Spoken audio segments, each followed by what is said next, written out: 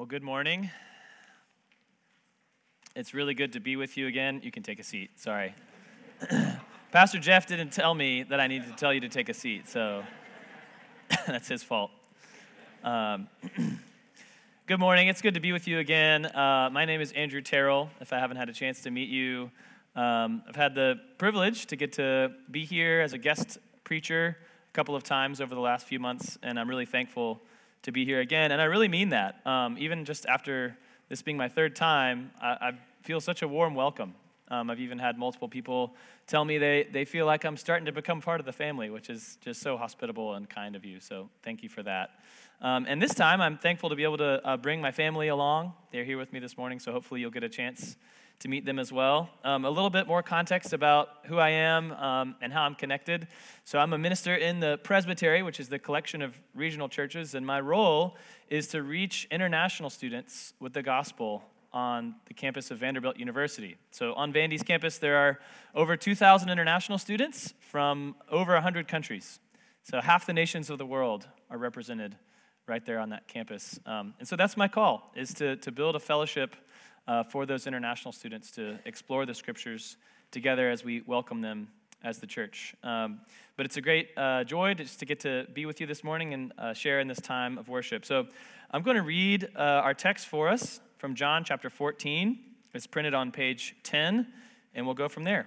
And this is Jesus speaking. He says, "If you love me, you will keep my commandments. And I will ask the Father, and he will give you another helper to be with you forever, even the Spirit of truth, whom the world cannot receive because it neither sees him nor knows him.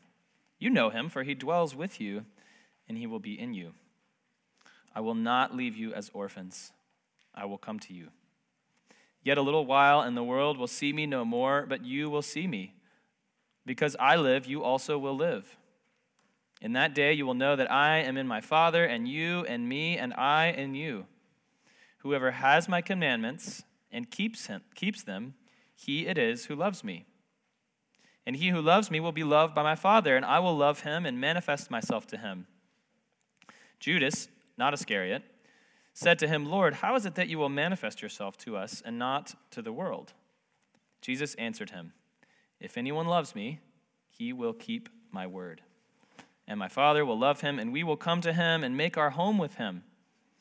Whoever does not love me does not keep my words, and the word that you hear is not mine, but the Father's who sent me. These things I've spoken to you while I'm still with you, but the Helper, the Holy Spirit, whom the Father will send in my name, he will teach you all things, and bring to your remembrance all that I've said to you. Peace I leave with you, my peace I give to you.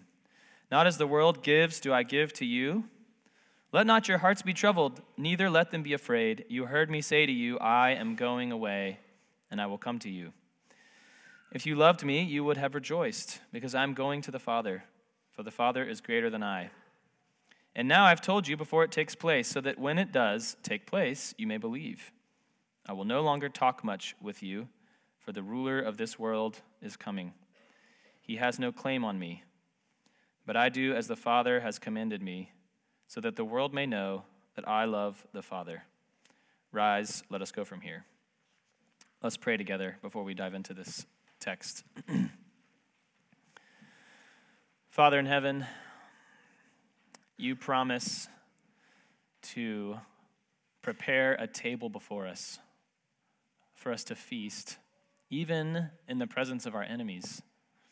And yet here we are today gathered to worship you with our brothers and sisters in Christ. So how much more will you prepare a feast for us from your word? Many of us come needing strengthening, needing encouragement. Many of us come bringing our joys and want to celebrate your goodness. And some of us come, Lord, not knowing you yet. And so I pray that you would meet each of us by your word, and would you be present in us by your Holy Spirit. Pray all this in Jesus' name. Amen. So I'm told that we're in a sermon series, and I'm kind of jumping in to the middle of it, but it's this series looking at the final night of Jesus' life, right before the crucifixion the next day. And so the series is called Last Words. And the question then is, what would you do and say if you knew that you were going to die in 24 hours? And it's an amazing thing. It really is a wonder that the Bible actually gives us a window into those 24 hours in the life of Jesus Christ. And during this last night, especially in the Gospel of John, it's multiple chapters, so there's a lot to explore there. But Jesus says some things that are surprisingly beautiful. He says some things that are deeply comforting. He also says some things that might be confusing or unsettling to us, especially given that this is his last chance to share with his disciples. And as you know, I'm a guest preacher, so I didn't choose this particular text from this series. But again, it was assigned to me by Pastor Jeff. And I have to be honest with you, this isn't the one I would have chosen if I was going to pick a text out of these few chapters in John. I'll tell you why.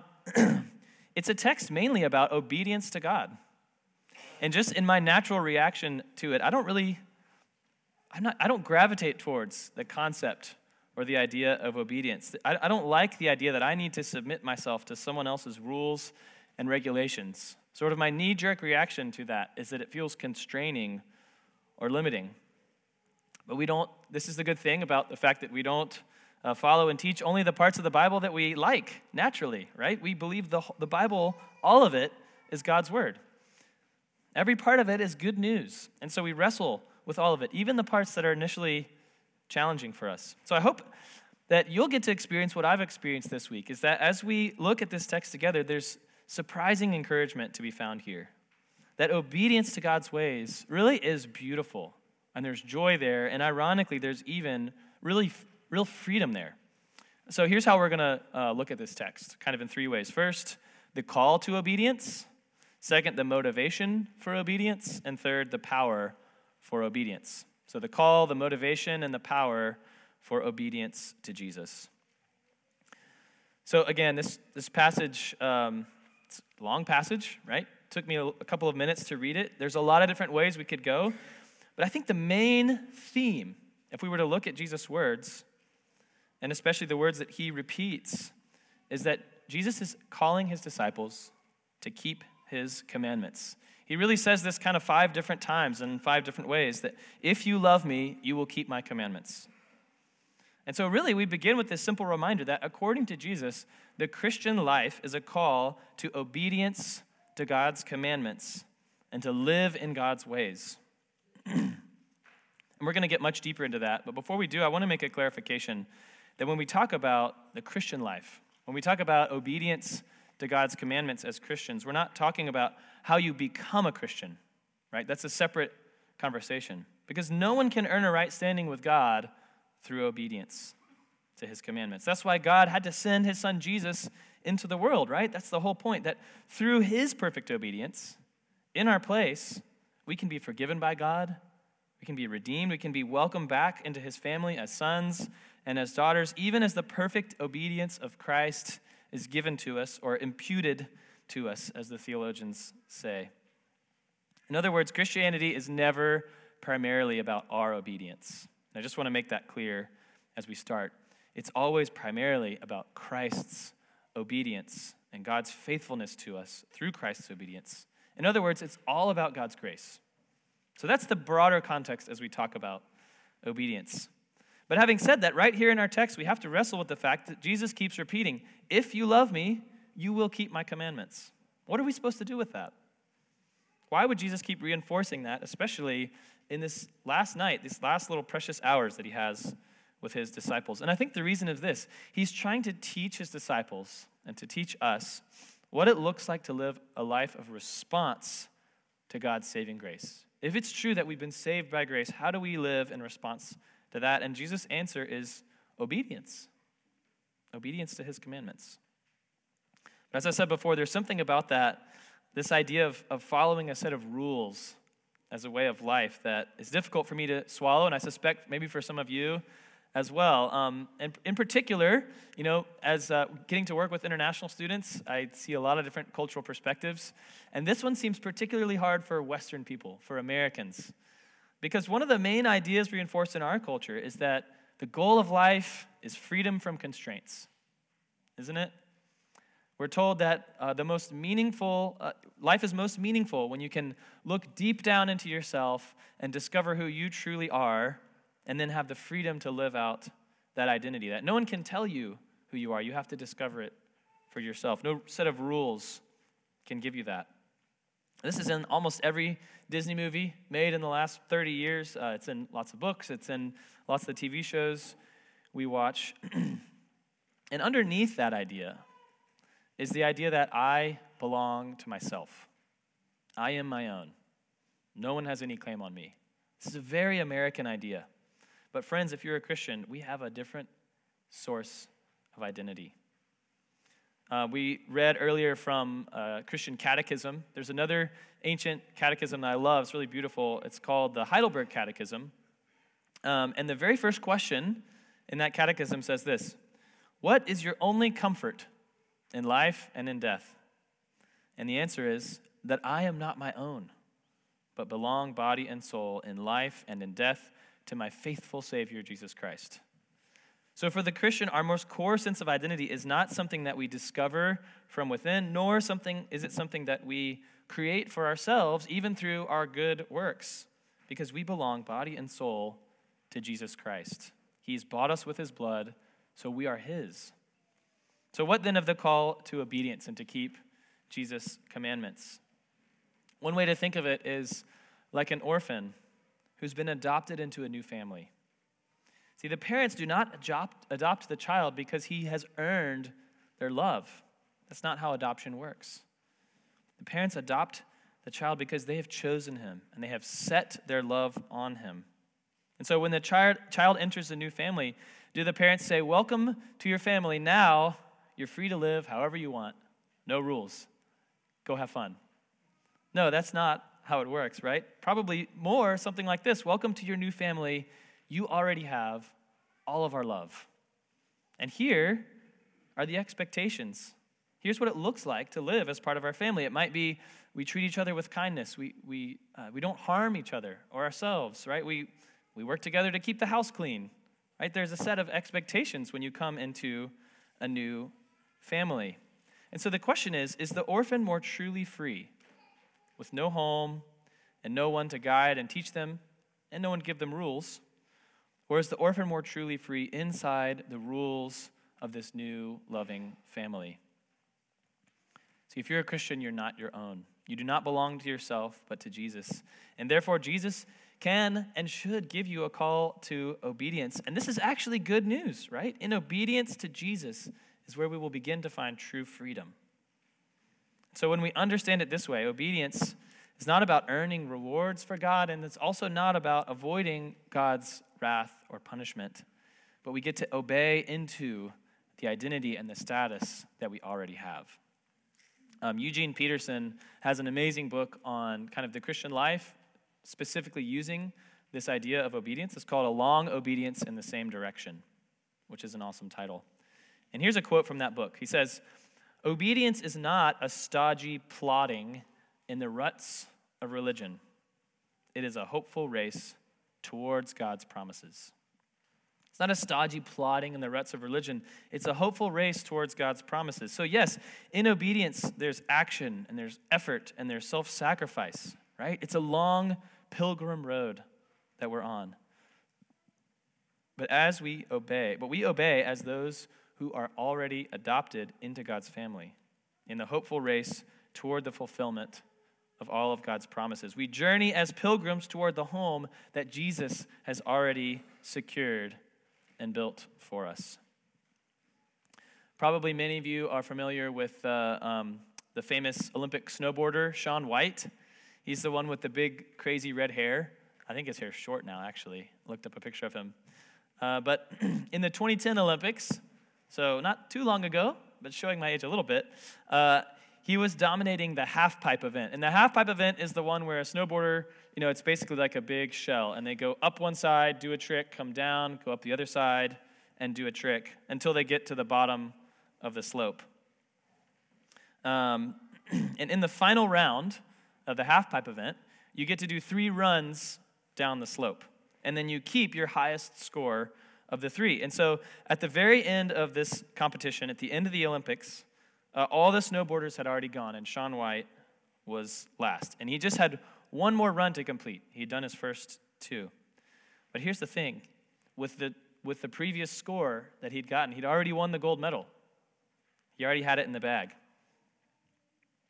So it didn't really matter how he performed on this last run, right? And so as he lined up to go, the commentators start asking, maybe he'll just slide right down the middle. He won't even do any tricks. He won't take any risks. He's already got the gold medal. What's the point?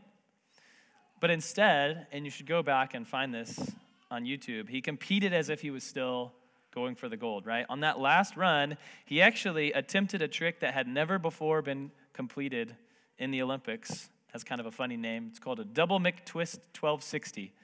Don't ask me what that means. And you know what? He landed it perfectly. And many people still argue that this is the best trick to ever be completed in the history of competitive snowboarding. So how was he able to pull this off? I think it's because he already had the gold, right? Going down the half pipe, knowing that his status was secure, enabled him to perform with freedom and with confidence and even with joy. And so when Jesus says to us, if you love me, you will obey my commandments, what he's saying is, you're already adopted into my family. You've already been given my perfect righteousness. You have the gold medal. I've already secured a name for you, a home and a name for you at the end of this pilgrim road. So does that mean you should just cruise down the slope without trying? Or what if instead you allowed this status that's been earned on your behalf, been given to you, to empower you, to then turn around and give everything you've got to Christ, to the Christian life, to obedience with a totally new sense of freedom? See, Jesus doesn't command us to obey so that we can earn his love, so that we can prove ourselves to him. He invites us to obey so that we can become our truest, freest selves in loving him and loving others. See, the call to a life of obedience is not an easy call, but it's the beautiful life that we were made for. So before we move on to our next point, we also need to ask, what are the commandments that Jesus is asking us to follow? Right? On the one hand, this maybe sounds like a cop-out answer, but on the one hand, the answer is the whole Bible, right? All of the Bible offers wisdom for life and commands for how to live. But someone actually did once ask Jesus, what are the commandments? How would you summarize them, Jesus? Maybe you're familiar with this story. It's in 3 of the different Gospels. In Matthew 22, it's recorded that Jesus said it this way: you shall love the Lord your God with all your heart and soul and mind, and you shall love your neighbor as yourself. On these 2 commandments depend all the law and prophets. In other words, this is the essence of God's commands. In all that you do, love God and love other people. And so as Christians, we must regularly ask ourselves, what are the ways that my life is out of accord with God's commands? Where am I falling short of loving God and loving my neighbor? And again, we don't do this to earn God's approval or avoid his punishment, so that we can live more fully into his design for us and for the world. And this brings us to our second point, which is the motivation for obedience to God. We've looked at what we should do, but why should we do it? So notice again that whenever Jesus talks about keeping commandments, he also talks about loving him. It's attached to it. Verse 15, if you love me, you will keep my commandments. Verse 21, whoever has my commandments and keeps them, he it is who loves me. Verse 23, if anyone loves me, he will keep my word. And so our motivation for obeying God is not to gain rewards, but it's also not fear. Jesus seems to be saying it's simply because we love him. That's why he wants us to obey him. And here's the thing about obedience. You and I, whether we're aware of it or not, are actually already obeying whatever it is that we love the most. This is how the human heart works. We obey what we love. Let me explain. We're prone to love other things more than God. This is just our human nature, right? We're prone to love comfort and convenience more than God. We're prone to love money and material things We're prone to love control and power. We're prone to love pleasure and self-gratification more than God. And you will always obey what you love. So in your heart of hearts, if you love comfort and convenience, what happens is it will become your master. And in time, you will become a slave to pleasure and to ease, and it will control the ways that you interact with other people, with the world around you, and with God. Or if you most deeply love money and material things, those things will slowly gain power over you. And you will grow to live in the bondage of money's demands, and you'll always want more. So you're welcome to poke fun at me, but I've recently started rereading The Lord of the Rings. Yes, I'm one of those. Many of you are probably familiar with the books or the movies. At the center of the story, though, is what? The one ring of power. And this ring has the ability to give its owner incredible strength and power over others. Right? The problem, though, is that the idea of being the ring's owner is actually a deception. Because this ancient ring was made by the Dark Lord. And in reality, what happens is the ring slowly becomes the master of whoever wears it. It takes over their desires. It strips away their humanity. You know the story, right? Near the end, Frodo is just a thin shred of himself after bearing this burden. And friends, this is what happens to us whenever anything other than God's love for us and our love for God is at the center of our hearts, because you obey what you love, and what you love becomes your master. And Paul, the Apostle Paul, makes this exact same point in Romans 7. He says, "Do you not know that if you present yourselves to anyone as obedient slaves, you are slaves of the one you obey, either of sin, which leads to death, or of obedience, which leads to righteousness?" But by asking us to obey his commandments, Jesus is inviting us into the one relationship of obedience that won't enslave us, but will actually give us true freedom. Every other master, whether it's money, comfort, control, you know your heart better than I do. Those masters ask for your love and your obedience. And at first, right, there's a payoff, right? There's an initial promise that they will return to you what you give to them. But in the end, all other masters leave you with nothing. And maybe you've experienced that firsthand with whatever it is. But obeying God works the other way around. God's economy works in reverse. Let's look at verse 23 again.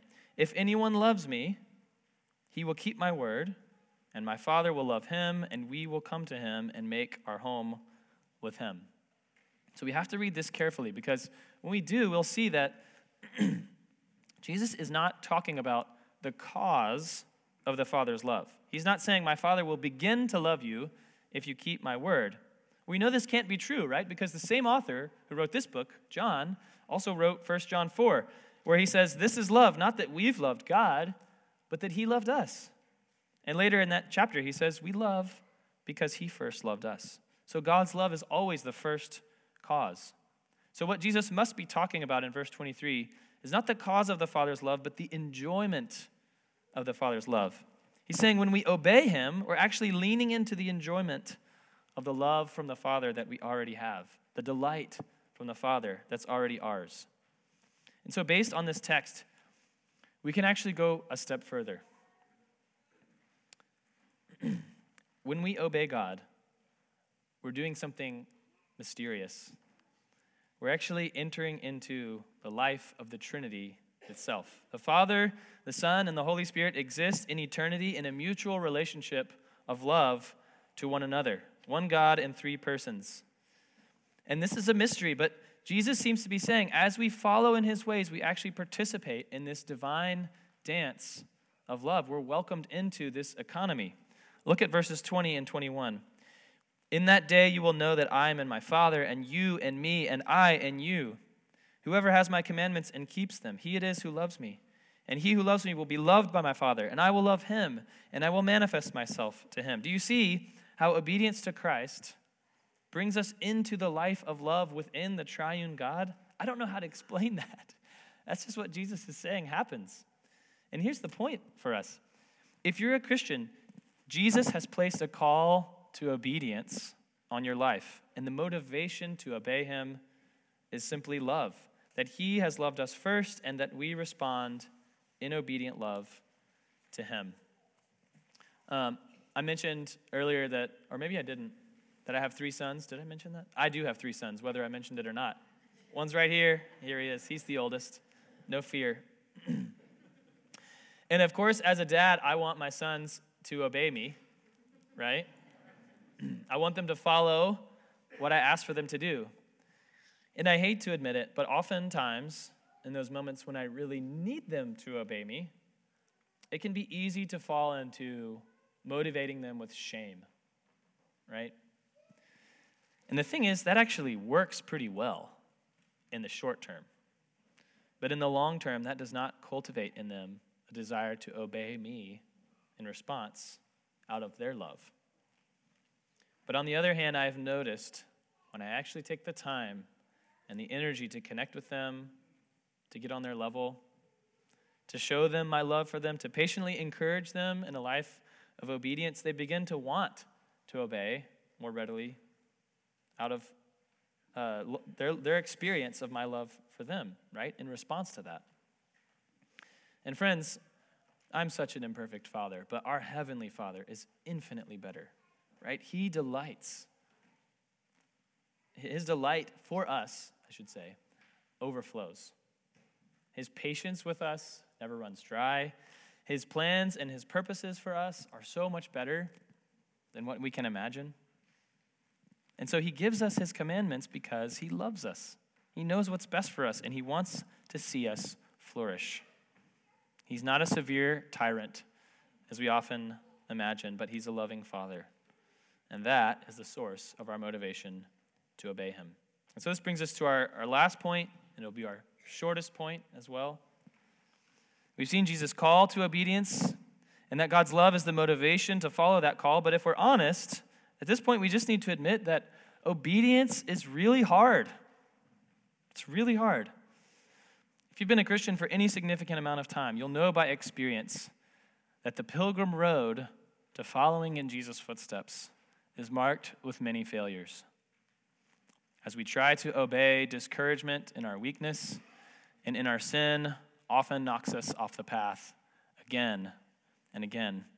But Jesus is not surprised by this. In fact, I like to imagine this is exactly what was going through the disciples' minds as Jesus begins this passage in verse 15 and starts talking to them about obedience. If you love me, you'll keep my commands. That's how he starts. And I can just see their faces falling as they're starting to grasp the fact that, oh, Jesus really is going to leave us soon. And he expects us to have the power to obey him in his absence. But as Jesus always does, he anticipates their thoughts and even their discouragements with his next statement. So read along in verse 16. He says, "Immediately I will ask the Father, and he will give you another helper to be with you forever, even the Spirit of truth, whom the world cannot receive, because it neither sees him nor knows him. You know him, for he dwells with you and will be in you. I will not leave you as orphans. I will come to you." And so do you hear what Jesus immediately follows up his call to obedience with? He's saying, I'll never leave you alone. And here's how. I'm sending the Holy Spirit to you. The Holy Spirit is the third person of the Trinity, right? I'm sending God to come and be with you in my place, even as I leave. And the word here translated as helper in verse 16 is the word parakletos, which is a beautifully rich word. When you look it up, it's one of those that has like 10 meanings, right? Comforter, advocate, counselor, intercessor, right? The Holy Spirit's job is to mediate Jesus' very presence with us and to give us an experience of his presence with us. And there's even more than that. Jesus doesn't promise to send the Spirit occasionally in times of need, right? He sends the Holy Spirit to be with us and dwell in us forever. That's the promise. And Jesus also promises to the disciples that he will come again and be physically with them in the new heavens and the new earth in the resurrection, right? But until that time, he will not leave us alone. And so here's the good news. Jesus does not give us just the motivation to obey. He actually gives us the power to obey, not by a new technique that we can try out, but by his own constant personal presence with us through the Holy Spirit. He knows our weakness. He knows our need. He knows our tendency to fall again and again off that pilgrim road. He knows that even if we had all the best motivation in the world to obey him, we so often still lack the power and the strength within ourselves alone. And so he promises not to leave us alone. You see specific ways that Jesus sends the Spirit to care for us in our weakness and need in this passage. In verse 26, Jesus knows that we lack the knowledge and wisdom in how to obey him every day. So he says, the Holy Spirit will teach us all things, right? He gives us the Holy Spirit for our continual growing in understanding and wisdom. He knows that what wisdom and knowledge we do have, we're going to constantly forget.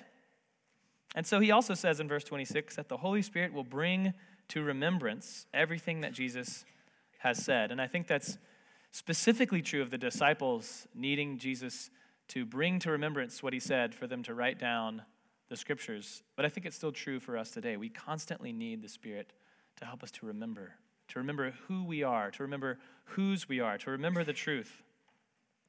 And Jesus also knows that we fear, above all things, being alone, being abandoned. And so he says in verses 17 and 18 that the Spirit will not just come to us, but will dwell in us, will be with us, will never leave us. So what does this mean for day-to-day life, for you and me as followers of Jesus, as pilgrims on the road? I think it means mainly we can just have great confidence that God is always at work in our lives, that he's never leaving us alone. And this is true because of his love for us and through the presence of his Holy Spirit with us. So we can call on him, right? We can go to him. We have immediate and constant access to God by what Jesus has earned on our behalf and through the presence of the Holy Spirit with us. So not only does God, in the beginning of our salvation, secure our salvation and redemption by his grace, but then he empowers us to live for him by his grace in the day-to-day. It's all grace from start to finish. And so there's deep joy and freedom to be found in obeying Christ, right? Hopefully you've seen that as I have this week. But you can't do it alone. First, you need God to give you a new heart through the forgiveness that can only be found through Christ's death on the cross. And then you need God to send his Holy Spirit to give you the power to obey Christ every day. And the amazing thing is God freely gives us both of those things. The Christian life is all by grace, from start to finish. May God be praised. Let's pray. God, our Father, from before the beginning of time, you knew that we would need you to come to us. And so you ordained to send your Son, Jesus, into the world to secure the forgiveness of our sins, to not just set for us an example of obedience, but to actually be obedience in our place. God, you also knew that even after we had that redemption, we would still need your grace day in and day out in our struggles to obey and to be faithful, to stay on the path. And so you've promised your Holy Spirit to us. We confess that we so often forget, we're so often inattentive to the very real presence of the Holy Spirit with us. I pray that you would just remind us today and this week that we have the power and the presence of the Holy Spirit with us, strengthening us, encouraging us, teaching us, bringing the truth to remembrance in us to help us on this pilgrim walk as we obey Christ in our lives. Thank you, God. We worship and praise you for your grace from beginning to end. In Jesus' name, amen.